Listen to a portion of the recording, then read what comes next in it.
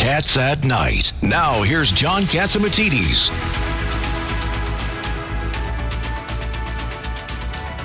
Now we have another good friend of ours. Former Congressman Martin Frost. He was a Democratic representative to the U.S. House of Representatives for Texas and their 24th Congressional District. Welcome to Cats at Night, sir. Well, good to be with you. John's an old friend. Yep. We know each other at least 20, 30 years. And at least. You're a Texan. Your mother and father were in a department store business. You were a congressman. Right. Now, Texas. How do you call it? Texas tea? Oil. And it's very important to the state's economy. Always has been. And you saw I was yelling and screaming yesterday on Fox, and I was telling people that how can we buy oil from Venezuela when we have all the oil you want in the United States and all the energy we want in the United States, Canada, Alaska.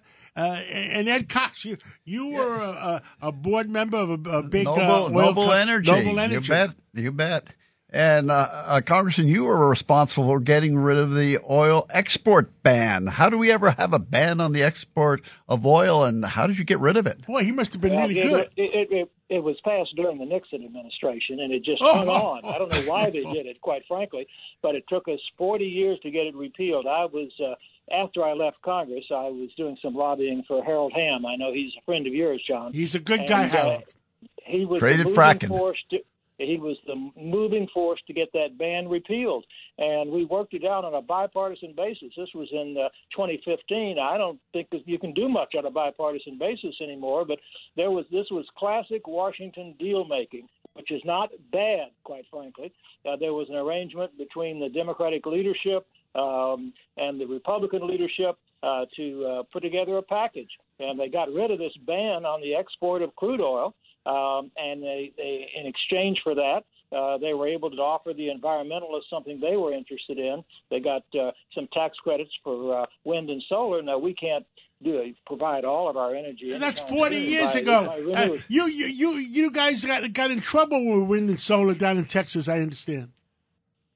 Well, all I can tell you is it was a big fight, but we got it done. And you saw in the news yesterday or today that the Biden administration has approved a new oil export terminal for the Texas Gulf Coast to export crude oil, and that's going to add 2 million barrels a day of new export capacity.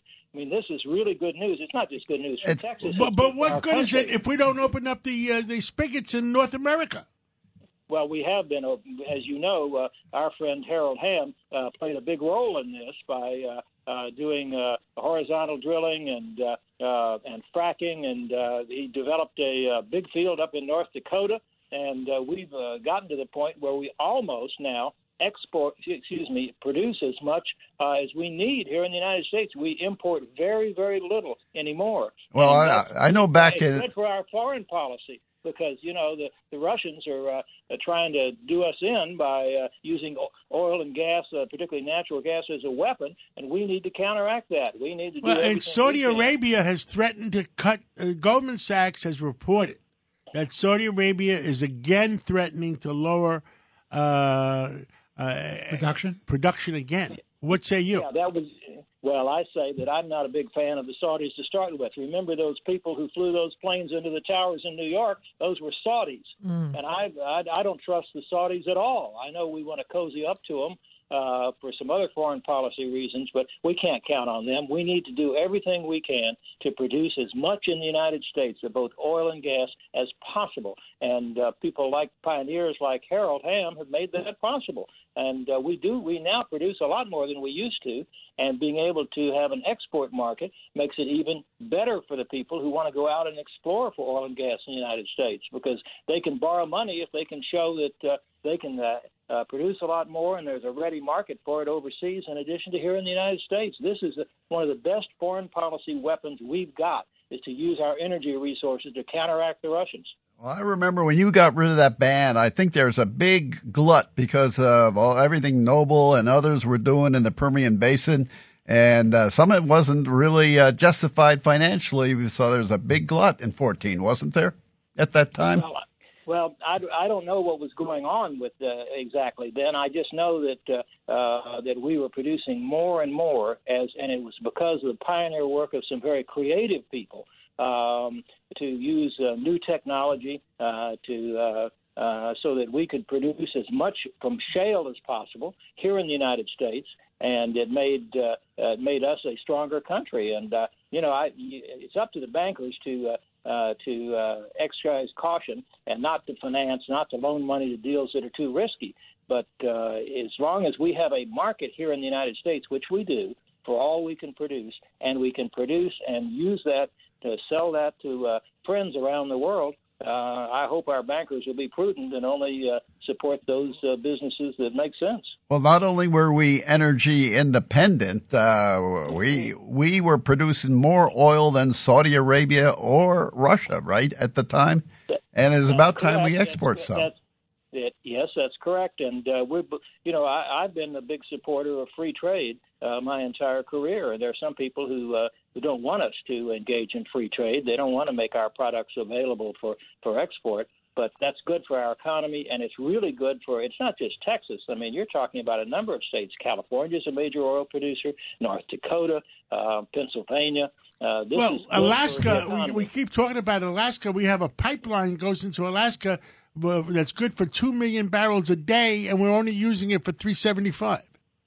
Well, I don't know what the problem is there, quite frankly, John. That's because I'm not in Congress anymore, and I don't know why we're not using it as much as we can. I just know I'm an officer and director of an organization called the Council for a Secure America, and it was put together by oil producers in the Southwest and some leading people in the Jewish community in the Northeast. It has two objectives: one, to enhance our support for Israel, and two, to enhance our own domestic economy. And it's good for our relationship. And Israel has bipartisan support in the United States, and cutting the Saudis down to size is helpful. And Israel also is producing some natural gas now, which is available to the Europeans.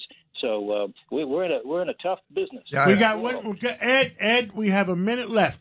What else do you want to say, Ed? It's the creativity and innovation. People like Harold Hamm that created fracking, or Noble Energy that found that gas off Israel that you referred to, that now can go to Europe. North America energy independent.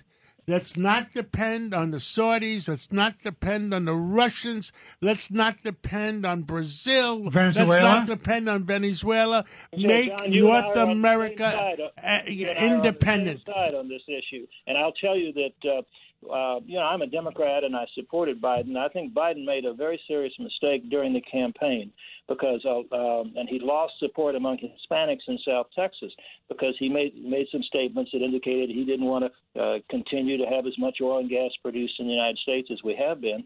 And a number of Hispanics in South Texas had very good jobs in the oil industry. They're driving fracking trucks, working on rigs, and that helped the Republicans win some Hispanic votes down in the Rio Grande Valley of Texas. Martin, thank you very much for calling in from Texas, and we're out of time, and we're going to have you on again. And please do. Thank you so much. And what's our theme? Make North America energy independent. Let's take a break, and we're going to come back with Alan Dershowitz. Is he still in Israel? We'll find out. Let's go to break first. Cats at Night on the Red Apple Podcast Network.